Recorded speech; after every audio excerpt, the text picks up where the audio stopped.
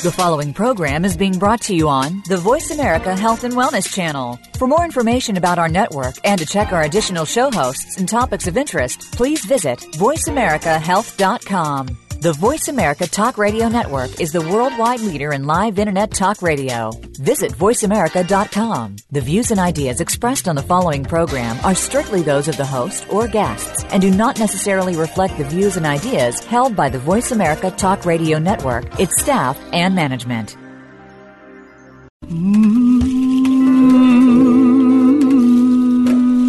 Loss helps us define our lives. By allowing our grief to matter, we discover our own strengths and embrace our authentic selves. Welcome to Good Grief with your host, Cheryl Jones. Get ready to be inspired to create a deeper life, to make your time on Earth much more meaningful. Now, here is Cheryl Jones. Hello, I'm Cheryl Jones, and I want to welcome you to Good Grief, where we talk every week about the transformations that can come from loss. I'm so grateful to have you here with me, and I hope you'll go to my host page at Voice America to like me on Facebook, follow me on Twitter, and connect with me on LinkedIn. Today I'm here with Reverend Denah Joseph. Denah is a California licensed marriage and family therapist who has specialized in traumatic grief for 35 years. In her 50s, she became a hospital chaplain to more comfortably integrate her interest in spirituality with her psychological work. She currently works as the chaplain for a large hospital's palliative care service, addressing the emotional and spiritual needs of the seriously ill and their families. She is an ordained Buddhist minister and pastoral caregiver in the Theravada lineage and is board certified as a Buddhist chaplain by the Association of Professional Chaplains. Besides caring for patients and families who are receiving palliative care in a hospital setting, Denah is passionate about education and has worked with numerous groups in hospitals and nonprofits on issues of resilience and sustainable practice in high-loss work environments, including oncology and ICU units, physicians in training programs, and hospice programs. Welcome, Denah. I'm so excited to have you here. Thank you so much. I'm happy to be here too. Yeah, you know, I could let the listeners know that you're a dear friend, and that when I began to plan the show, I really wanted you to be on because I think you have so many important things to say about how losses and illnesses and traumatic experiences can lead to growth. So thank you so much for doing this. My pleasure. I'd like to start by asking if you can talk some about chaplaincy and palliative care, because I'm not sure all my listeners will be completely clear about what those are. Okay. Well, I'll start with palliative care, which is a relatively new specialty in medicine that basically you can receive palliative care primarily in hospitals, but more and more in outpatient settings as well. And it's a branch of medicine that addresses the physical, emotional, spiritual, cognitive, familial needs of people with serious illness. Mm-hmm. Often it's conflated with hospice, but it's not the same thing as hospice. You can receive palliative care at any point along the illness trajectory if you have a significant illness. Mm. And it's multidisciplinary, including physicians, nurses, pharmacists, social workers, psychologists, and chaplains. And that's where I come in my hospital work.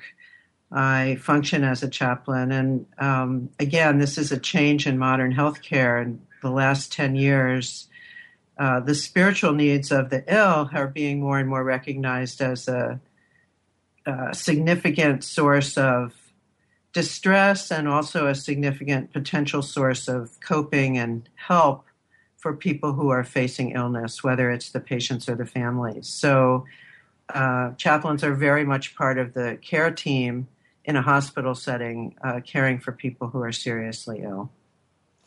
So that sounds like a kind of a holistic approach to somebody's illness, where they kind of are one place and have access to everything they need. It is a holistic model. The medical model really is biologically based, and the palliative care model, we call it biopsychosocial spiritual. So trying to really care for the whole person and recognize that there are just many, many dimensions of healing. And even if a person cannot have a cure, they can still have a healing on many levels. And are there ever any difficulties with all those different disciplines coming together and working well for the patient? Well, I think in any situation where you have multidisciplinary teams working together, you have the potential for conflict. But palliative care it's just kind of part of the ethos of the philosophy of care. And so people who are drawn to it tend to be people who want to work in these team interdisciplinary settings. And it's a great source of really delight and joy to work with people from multiple disciplines in a very collaborative and respectful way. So it's more an enhancement than a difficulty, it sounds like. It sure seems to me like it should be the standard of care for all medicine. And yeah, most of the people who we get consulted for end up being very appreciative of having this extra layer of support that palliative care providers are able to oversee for them. And so can you tell me some of the things that you might offer in the chaplaincy part of this overall picture for patients and their families? Certainly. Our team rounds on our patients every day. So as part of the team, I will go and visit every new patient along with members of the team of these other disciplines I mentioned. And then I will, as part of that initial meeting, get a sense in medical language that would be called an assessment, but get a sense of what the emotional and spiritual needs of the patients and families are, because we see the whole unit of care, not just the patient, as our patient. So if there's many times we'll have patients who are nonverbal or not conscious, but we're still looking at them and assessing the patients, but also getting a sense of where the families, and the family is defined as whoever the patient has around them who is a significant part of their care team in the hospital setting. So we're making an assessment, and then I will almost always go back on my own. Or you mentioned I do a lot of teaching, so a lot of the way teaching happens in a hospital setting is students shadow members of the team. So I might have a medical student or a nursing student or a chaplaincy student or a young doctor finishing up training, going with me back to see the patient and or family. And then I'll provide what is needed. So sometimes that will be a conversation and a counseling session around some of the losses that the family or patient are going through. Sometimes it's what we call psychoeducation, where we're actually answering questions about what to expect in the dying process, what to look for, things like that. Sometimes if the family or patient has a known faith tradition that's important to them, and that would be something that I can find out from either the record or from talking with them, I will provide prayer, readings, or other religious liturgy or sacraments, depending on the faith tradition and desires of the family and patient. And sometimes I will provide song. We have a music program at our hospital, but I like to sing, and I'll often sing at the bedside. And I've got a whole repertoire of sort of non-denominational songs and prayers that I use that are sources of comfort to patients. So that's some of the range. There's a lot of other kind of things that can happen in terms of bringing in clergy from outside communities if the person really wants somebody from their own tradition. Mm-hmm. And one of my favorite things to do is what is known as legacy work, which is to help particularly parents of children, and the parent is going to be dying at a young age, to create some kind of legacy document for those children. So it might be a video, it might be a dictated letter, and we'll usually work with the person to create some kind of document that then we give back to them, that they can give to their family member either then or have arranged to be given to them at a significant moment in their life later. Mm-hmm. Mm-hmm.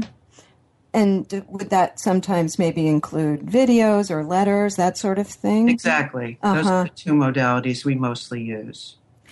I want to circle back. You said you sing. Do you also, I think I heard from you once that you use some recorded music sometimes? Depends on the patient's needs, but absolutely. We have a patient currently who used to be a blues singer. She's beyond being able to sing, but she can still listen. And so we provide the headphones and DVDs of her favorite music. So even though she's in an ICU and no longer very interactive, she can still indicate that she likes to have her music sometimes. So we will provide the music of a patient's and family's choice if they don't have access to it. Mm-hmm. Mm-hmm. Music's very powerful in that setting. Yeah, I would imagine. Maybe this would be a moment to share the piece that you mentioned to me before the show as an example. Yeah? Wonderful. This is the 23rd Psalm by Bobby McFerrin, and I'll just play a little bit of it. The Lord is my shepherd, I have all I need. She makes me lie down in green meadows, beside the still waters she will lead. She restores my soul, she rights my wrongs. She leads me in a path of good things and fills my heart with songs.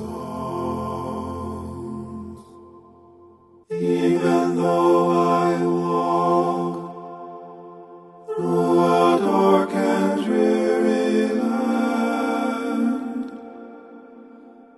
there is nothing that can shake me.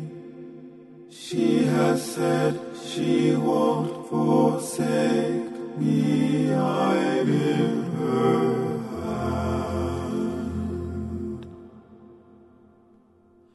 She sets a table before me in the presence of my foes. She anoints my head with oil, and my cup overflows.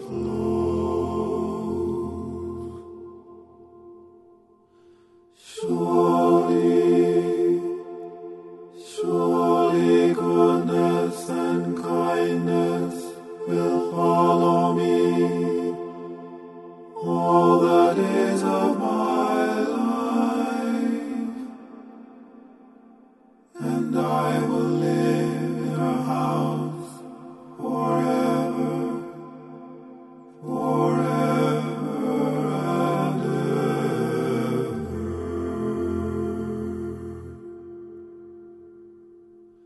Glory be to our Mother and Daughter, and to the Holy of Holies,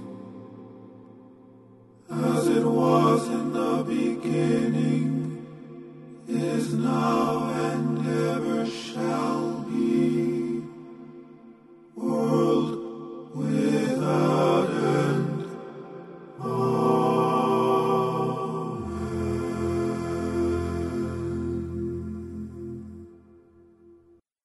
That's so beautiful. You know, it does have it uses the feminine pronoun for, to express the idea of the divine. And again, I wouldn't put that out there with somebody who wasn't open to that perspective. Sure. I might sing that, changing it to he for somebody who was of a more traditional belief. Mm-hmm. I love that he changed that too. Mm-hmm. Yeah, I wish we had time for the entire thing. I'm sure it's all very beautiful. I'm really getting a sense of, I'm imagining myself in a room with you doing this work, and the word that's coming to my mind, strangely, is sort of cozy and intimate. Mm-hmm. Does that fit your experience? I think it's incredibly intimate. I think being privileged to be part of families' experience of not just the dying time, but just the whole experience of significant illness, which of course we all know is rife with multiple levels of loss, is really a sacred thing. And I feel so privileged to be welcomed into people's lives at such a vulnerable and often for people kind of broken-hearted, but broken, open-hearted place. Mm-hmm. And so I'm try to be extremely tender toward people in these times. And I do think it's communicated and we are able to create a quality of connection and warmth and meaningfulness in our interactions that can be kind of rare in a hospital setting, I think. Mm-hmm. Mm-hmm. Absolutely. I also get the feeling talking to you that you have sort of a mission to impact the medical care system more in this direction. Would that be accurate? One person at a time. One person at a time. I try not to be too grandiose in my ambitions here, but healthcare, as you and everybody else really probably knows, is both kind of a glorious thing and also a pretty broken system in so many ways. And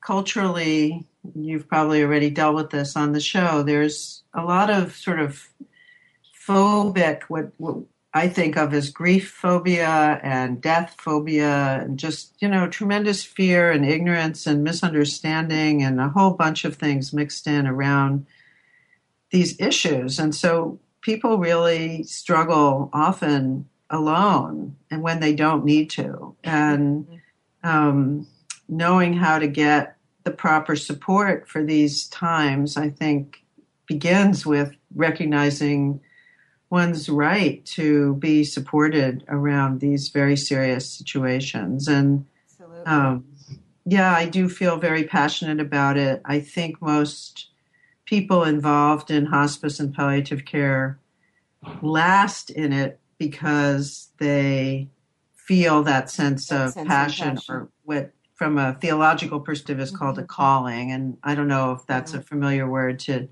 you or others, but that it speaks for itself, a vocation, a sense that this is what you're on the planet to do. Guess what? We've come to our first break.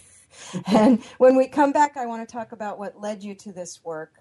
And during the break, listeners, you can go to my homepage and like me on Facebook, follow me on Twitter, connect on LinkedIn. You could also go to my website. It's www.weatheringgrief.com. And you can get in touch with Denah through me. So any way there is to contact me, you can also get in touch with her. We'll be right back.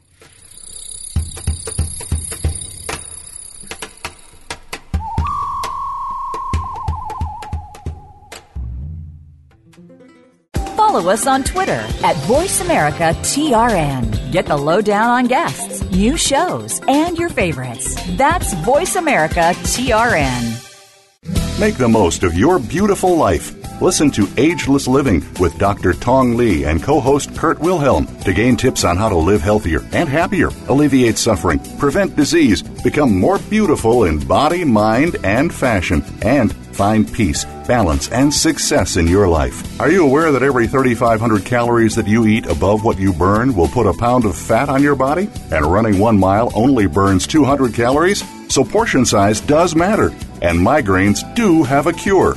What is it? You'll have to tune in Tuesdays at 3 p.m. Pacific, 6 p.m. Eastern on Voice America Health and Wellness. If you think you've seen online TV before, let us surprise you. VoiceAmerica.tv is online now. The leader in live Internet talk radio has done it again. Multiple channels, a state-of-the-art viewing experience, live and on-demand programs streaming 24 hours a day. It's exactly what you want, when you want it. VoiceAmerica.tv. From health and wellness to business, sports, and everything in between. Discover our new world. Visit VoiceAmerica.tv now and experience the future of online television. VoiceAmerica.tv. What's going on behind the scenes with your favorite Voice America show or host? For the latest news, visit the iRadio blog at iradioblog.com.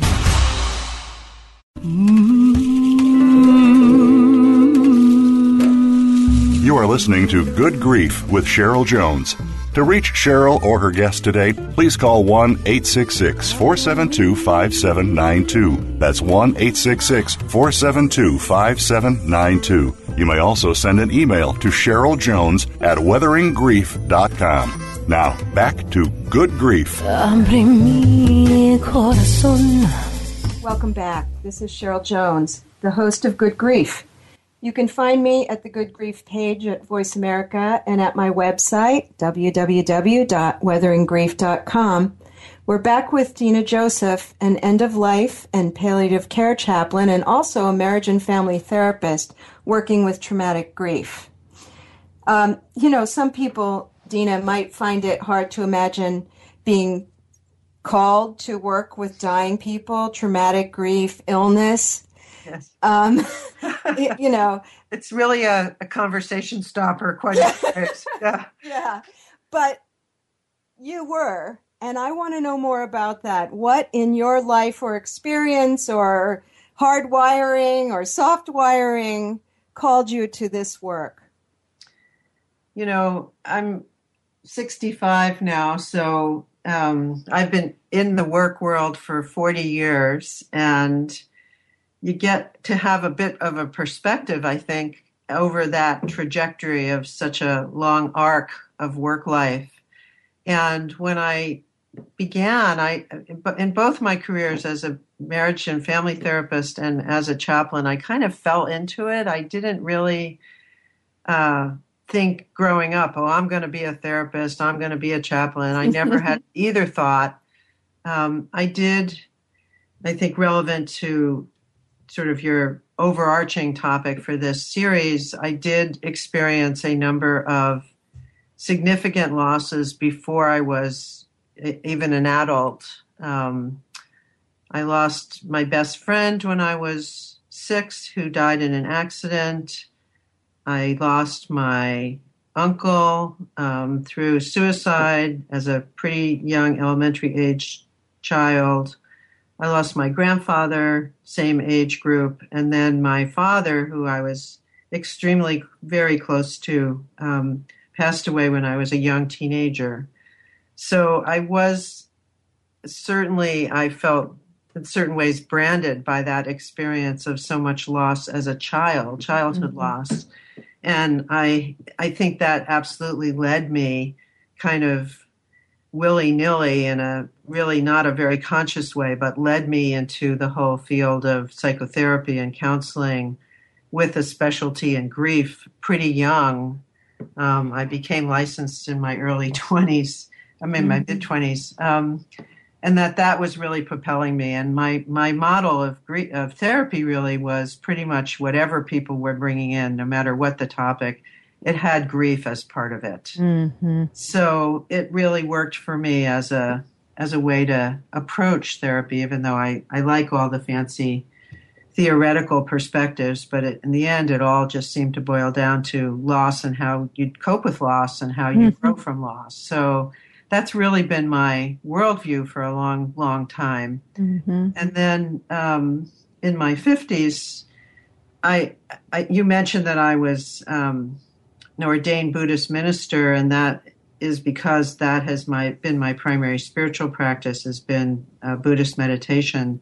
Again, I started that as a teenager and have stayed with that my whole life. So I really felt that there were things out of my spiritual life and practice that were relevant that I really didn't have a way to access and bring into a purely psychological paradigm such as psychotherapy. Mm. It informed me, obviously, in terms of my values and kind of my worldview as a therapist. But so I just kind of backed into, again, the training to become a chaplain with no idea about whether I would ever use it professionally, but was very drawn to training, which is essentially applied theology, is what I see pastoral care as that paradigm. So, and I just fell in love with it. 3 weeks into it, I said to one of my teachers, this is for me. This just feels so much like the right thing to be doing at this stage of my life. So, and then I was just very fortunate when that training finished, which is a very rigorous training as well, that I was able to get a job in exactly the right place that I wanted to be, which was palliative end-of-life care, which is really where I thought my counseling background and my spiritual proclivities, if you will, could come together in a way that would be meaningful to me and useful to other people. Mm-hmm. So I can look back and I see, there's an arc here. There's a way it connects. And the way it connects for me really is, I don't think of myself these ways too much, but ultimately if I look at that arc, and as I think I will be remembered as a person who has been motivated by a call to be a healer. That's not a very popular sort of modern word, but I do think it defines my arc in life. So that might go in the psychological direction. It might go in the spiritual direction, probably other directions too, but it's all formed around that idea of healing. I think so, yeah. And I have to think, I've been thinking a lot about transformation that comes from loss. And obviously, because I'm talking about that every week, it seems to me that that's a kind of decision point. Are you going to engage with your losses and transform them into something, or are you not? Do you experience it that way? Well, I think you can look back and see it that way, and maybe there's some kind of nodal moment in one's grief, because there does seem to be these bleak moments, deep despair when one is grieving that seem to have a choice embedded in them. For me, it was more, I really feel like I was sort of pushed along and stumbled along, and that it wasn't very conscious. But that I can certainly look back and say there is no question that, particularly, having such a significant history of childhood loss, which I think is a particular kind of loss that profoundly impacts your entire life. I certainly find myself speaking to the patients of children where most patients with young children suffer incredibly with the fear and distress of not being there for their kids. And I can look at them and just share my experience. I was a person who experienced a lot of childhood loss, and that's why I'm sitting here with you today. I mean, I think the connection, I really don't think I'd be here if it weren't for that. Yes. And sort of modeling the possibility that grief can transform into something useful and meaningful and healing for everybody. And I think it's very comforting to people for me to say that. And I like the aspect you're bringing in, which is that you may not know you're doing it when you're doing it. You're just responding desperately to your pain, or trying to get from one day to the next. But I think you can know you're being transformed when you're being worked on. Yeah. A little too close to the lines on the palm of your hand or something. Uh-huh. Do you ever get overwhelmed in your work? I know that you have a real focus on sustainability, and I'm wondering how you sustain yourself. Because I think it's inevitable that people in this kind of work really, I teach it as really an ethical imperative to develop the skills to monitor and be aware of one's inner state. It's always much harder if you have something going on in your personal life that mimics something going on in your professional life. And as you're speaking about in this show, obviously loss is ubiquitous. It's everywhere all the time. I think it's estimated that 1 out of 5 or 6 Americans is in a state of active grief at any given moment. So, and it's often privatized, so we don't know. You can be sitting on the BART and there's 200 people in the car. There's 40 of them who are going through a significant loss right then, but you wouldn't know it from looking around. So, it's something that everybody who's working in a high loss work environment, and that's not just obviously end of life care, there's a lot of other professions like this, really need to learn skills to manage the inevitable overload that's going to happen. So I love teaching that because I think it's sort of giving a life preserver to people in the sense of preventing burnout.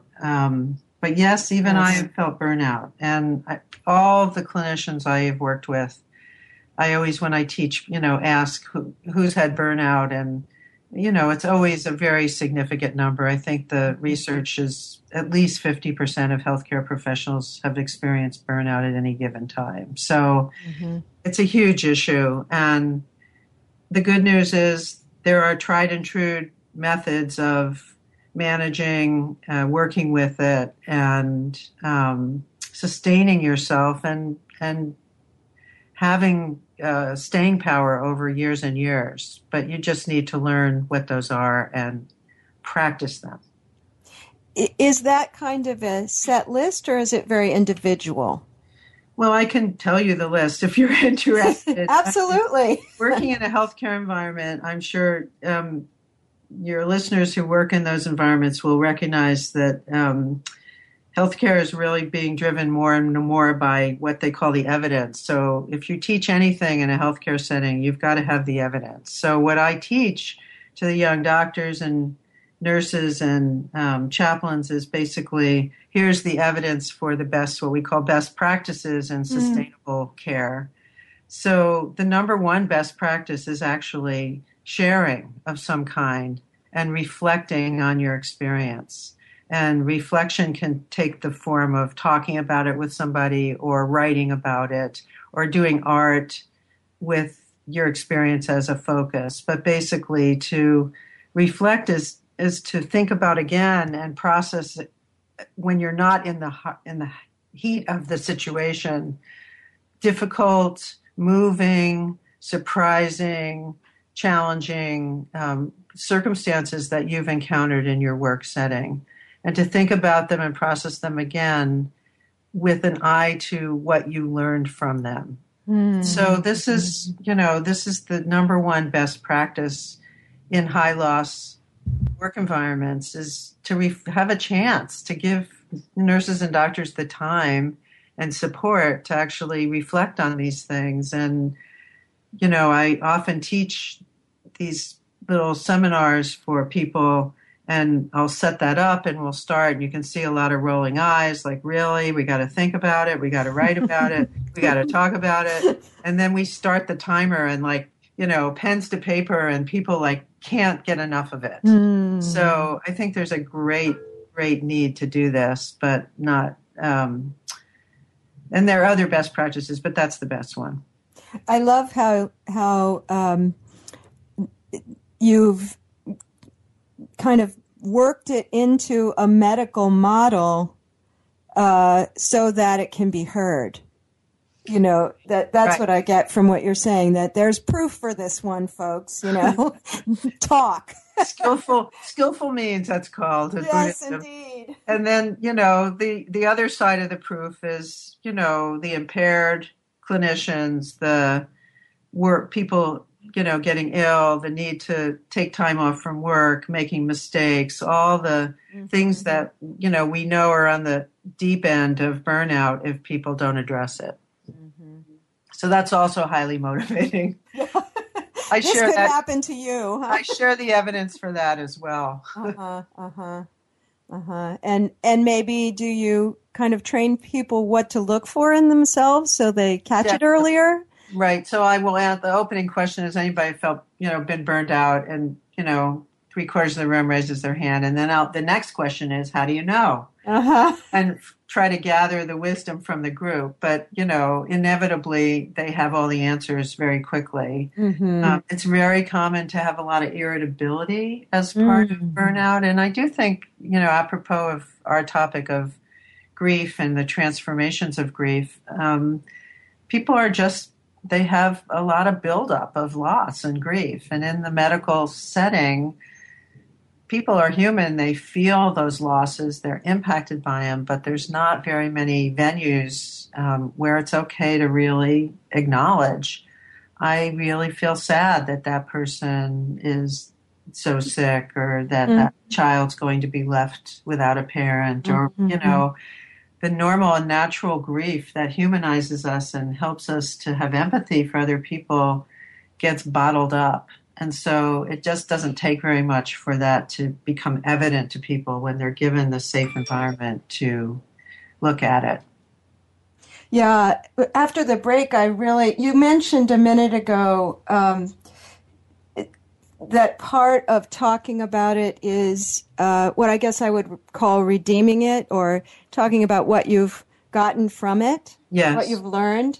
And after the break, that's really what I'd like to talk more about, what you've learned sitting at death's door. So let's go to the break and come back and talk about that in a couple of minutes. Great. Again, in these few minutes, you can go to the Good Grief homepage. You can like me on Facebook, follow me on Twitter, connect on LinkedIn, go to my website, which is linked there, and you can reach Denah through any one of those means. I will definitely get the message to her. Be back in a few minutes.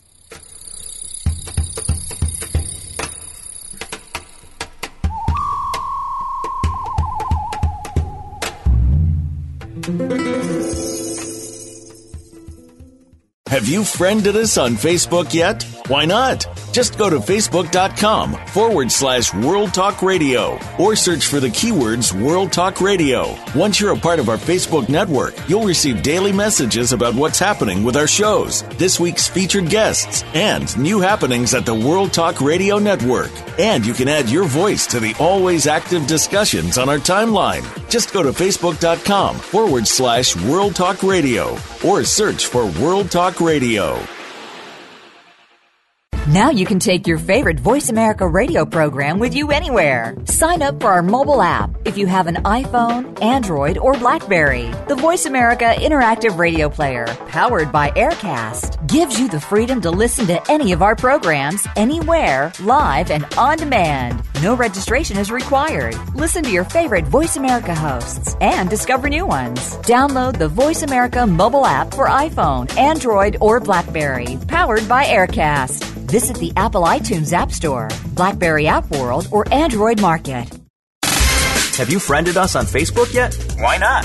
Just go to facebook.com/Voice America or search for the keywords Voice America. Once you are part of our Facebook network, you'll receive daily messages about what's happening with our shows, this week's featured guests, and new happenings of the Voice America Talk Radio Network.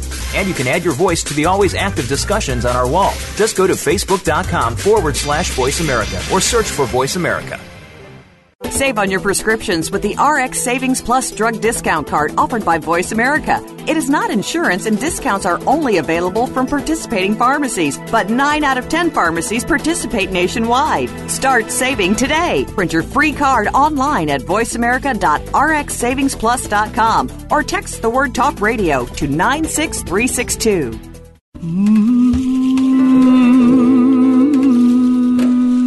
You are listening to Good Grief with Cheryl Jones. To reach Cheryl or her guest today, please call 1-866-472-5792. That's 1-866-472-5792. You may also send an email to CherylJones@weatheringgrief.com. Now, back to Good Grief. Welcome back. This is Cheryl Jones, the host of Good Grief. You can find me at Voice America and at my website, www.weatheringgrief.com. Today I'm here with Denah Joseph, and we're talking about her work as a traumatic grief counselor and end-of-life and illness chaplain. And I want to get to kind of what Death's Door has taught you. What have you learned from all the people that you've sat with, thousands as I understand it, as they're facing serious illness and death? It's a beautiful question, Cheryl. Thanks for going there. And I could talk for a long time. It's a wide range.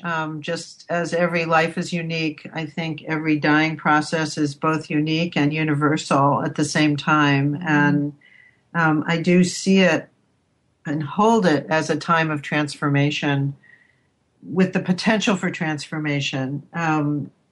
That implies first that their symptoms are well managed so that somebody's not suffering horrible pain or other intractable symptoms, which can really take up center space. So part of the mission of palliative care is to see that people have all of their symptoms well managed. But given that blessing, that hope that will be our for every person, because it is our right to have that kind of quality care at the end of life, then the possibilities of the end of life for a transformative or healing experience, I think are the situation is ripe for that.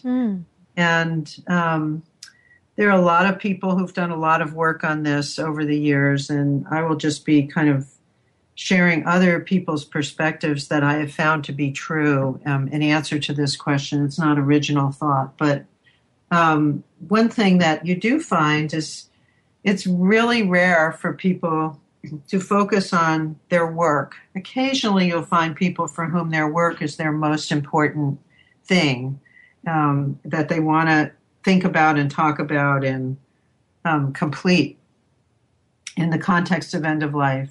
By far, the vast majority, I'd say over 90% of people, when asked, how do you want to spend the time you have remaining, will say, I want to be with my loved ones, whoever they define those loved ones to be. And so I think the biggest thing that palliative care clinicians get to benefit and learn from the experience of people who are just closer to the end than we are at this moment, as best we know. One of my favorite lines from a palliative care clinician is, we're the less broken taking care of the more broken. And that we see ourselves in the bed, and that's part of how we can make that intimacy that you were talking about earlier, is that we don't make the separation as, oh, here's that sick person who's dying, and here I am over on the other side, and that's not happening to me. It's happening to all of us all the time, every day, one day closer, right? Even though we don't know the end date. So in that context, providing a safe space for people to explore what is important to them, almost all the time it's family, friends, community, a sense of connection, and how to support people in having those connections right through to their end. So, as clinicians, we kind of say, well, if it's true for them then, I guess it must be true all the time. So, maybe it's true for me. right. So I think that's a really significant takeaway for all of us working there. And then obviously there's some other things. If there's brokenness, what we in theology call brokenness, if there's some ruptured relationships or things that people have regret about or guilt or remorse that they need to make right, people they need to offer amends to or ask forgiveness from, that can really weigh on a person in the end of life period. And so kind of taking care of business on an emotional and spiritual level for many people, if they have the time and the support to do that. And it doesn't necessarily mean face-to-face with people. Sure. They could be long gone, but sort of doing that inner work of making oneself whole, I think is another thing we see that is very important. So you can extrapolate to daily life from that, like kind of keep your side of the slate clean as best you can. So it's kind of a living morality that we see at work. And then finally, I think understanding your life so that many people engage in what we call life review, and that what I mentioned it just even in talking about my own vocation, this sort of sense of the narrative arc of one's life. And so kind of like you see this natural introspection that often goes with the end of life. And so again, to take away, like, reflect on your life sometimes and get a sense of your direction and what is enduring and your values and how you want to be living your life now that is in alignment and has integrity with those values. That you see this very much an issue at end of life. Those are some of the takeaways. There's so many. I'm connecting what you're saying with the way that I perceive Buddhist practice in terms of staying present. You know, it's very, very right now what you're saying. Right now, keep your relationships clean. Right now, be with your loved ones. Right now, review your life. See what its meaning is.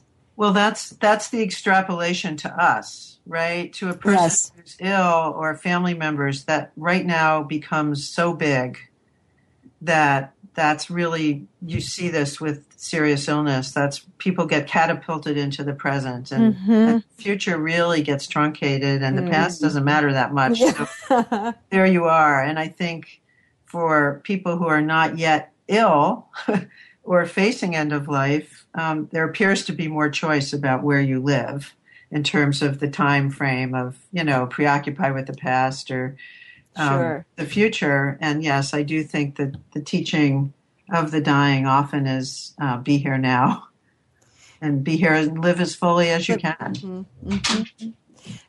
I'm remembering that you were telling me about when we were preparing for this, I was asking you if there were any stories you could share about particular patients you've worked with. And I think you brought up a young man you worked with. Can you share that story? Well, that was a very powerful experience for me, because after he was able to negotiate the system to say to his family and the providers that he did not want any more aggressive treatment. He had done several at that point and was pretty tired of doing them. And you do have a choice whether you want to keep doing them until you die or you don't. And he really didn't. So he had to negotiate that juncture. But as soon as he had kind of pushed back and said no more treatment, he pretty much fell upon me and said, now what? What do I do now? This was a young man who had no experience of end of life. Even in his extended family, hadn't been seen very much death or dying. And it just was so poignant because this part of life in some cultures is so much integrated into what young people learn as they grow up. And it would he really literally said, what do I do? How to die?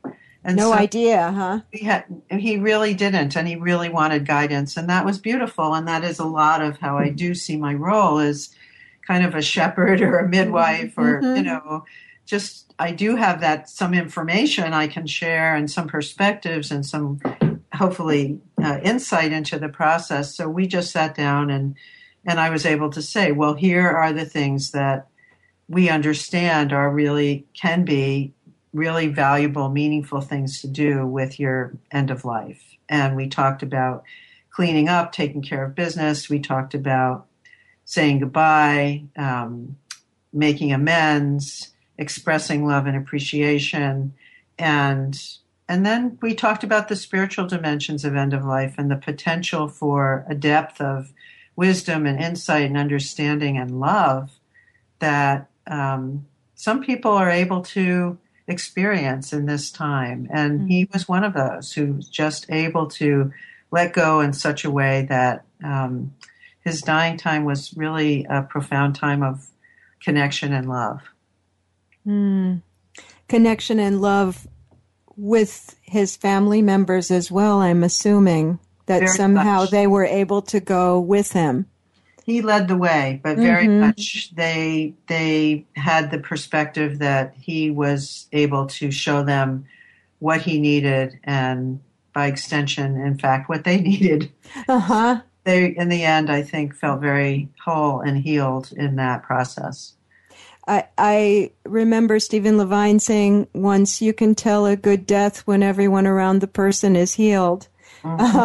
Yes. It makes me think of that's a potential for people around the person to really have their lives altered in that way. Very much. And as I said, in terms of palliative care, I really appreciate that perspective that, yes, there's one person dying in the bed, but there's a whole web of connection around that person, and their dying is going to ripple out and impact every one of those people in greater or lesser ways. And we know that the experience of the dying person and how that goes, and whether I don't so much like to use the word good death, but whether it has an integrity and a wholeness in it. Yes, that's what I mean by that. I'm sure that's what he did too. That it actually impacts the bereavement process of the people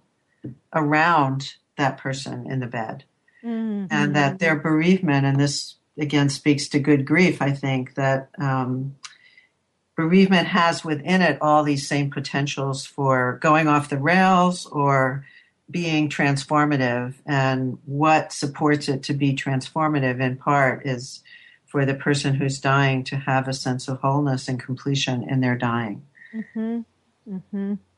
We know, for instance, that a lot of people, family members of people who die in intensive care units, have traumatic PTSD following that. And it's really hard to hang out in an intensive care unit and not get traumatized. It's just such a difficult environment to be in. And a large number of Americans, anyway, in their dying period, end of life period, end up in intensive care units. We have just a few minutes left, unbelievably, and I wonder if there's anything you'd like to end with in terms of sending the listeners forward towards some of these things themselves. Well, yeah, I appreciate very much the opportunity to talk about this stuff. I think there is a movement going on in Europe and in this country known as the Death Cafes. And it's really a grassroots movement of people who are recognizing the need for conversation, just to have this whole topic be open as opposed to behind closed doors and wait until something dire is going on and for you or a family member before you start talking about it. Yes. I think the conversation itself about these matters, that we all have a lot of inherent wisdom about death and dying and grief and loss, and that I think your show and your perspective is exactly in that spirit. And so my work is in that spirit. Like, let's tap into this wisdom and use it for our living, not just for our end of life. And I did just recently go to my first death cafe, and it was fabulous. Yeah. And in that regard, right, of like opening up a conversation that is taboo in some way. Yes. And if you can talk about that, it's kind of intimate in other ways too, because you've opened the door to a very deep conversation. So I'm absolutely with you on that. Yes. Yeah. I think my takeaway is the wisdom is in each of us this is part of the plan. We're all mortal. We're all going to be ill and die. Yes. And so, to learn as much as we can about this before it's our time, I think all in our best interest. I wonder if you could end our hour with a prayer, something maybe you share with patients. Yeah, I'd be happy to. Those of you familiar with the Bible will recognize that this is a revision of the benediction that's in Deuteronomy, and I use this with many, many patients, secular or religious, and I change the wording a little bit. So, and I wish this to you, Cheryl, and to everyone who's listening. May love bless you and keep you. May love shine her face upon you and be gracious unto you. And may you know love's promise of tender mercy, kindness, and peace. So be it. And also to you. Thank you. Thank you so much for being with me. I enjoyed this more than I can even say. Thank you. You can reach Denah by calling or writing me, and you can find every way to do that at my host page. That's also where you can find links to like me on Facebook, follow me on Twitter, connect on LinkedIn. This has been Good Grief with Cheryl Jones. I look forward to being with you again next week for another meaningful conversation. Thank you so much for joining us for Good Grief. Please come back next Wednesday at 5 p.m. Eastern Time, 2 p.m. Pacific Time for another edition featuring your host, Cheryl Jones, on the Voice America Health and Wellness Channel. Have a meaningful week. Abre mi corazón.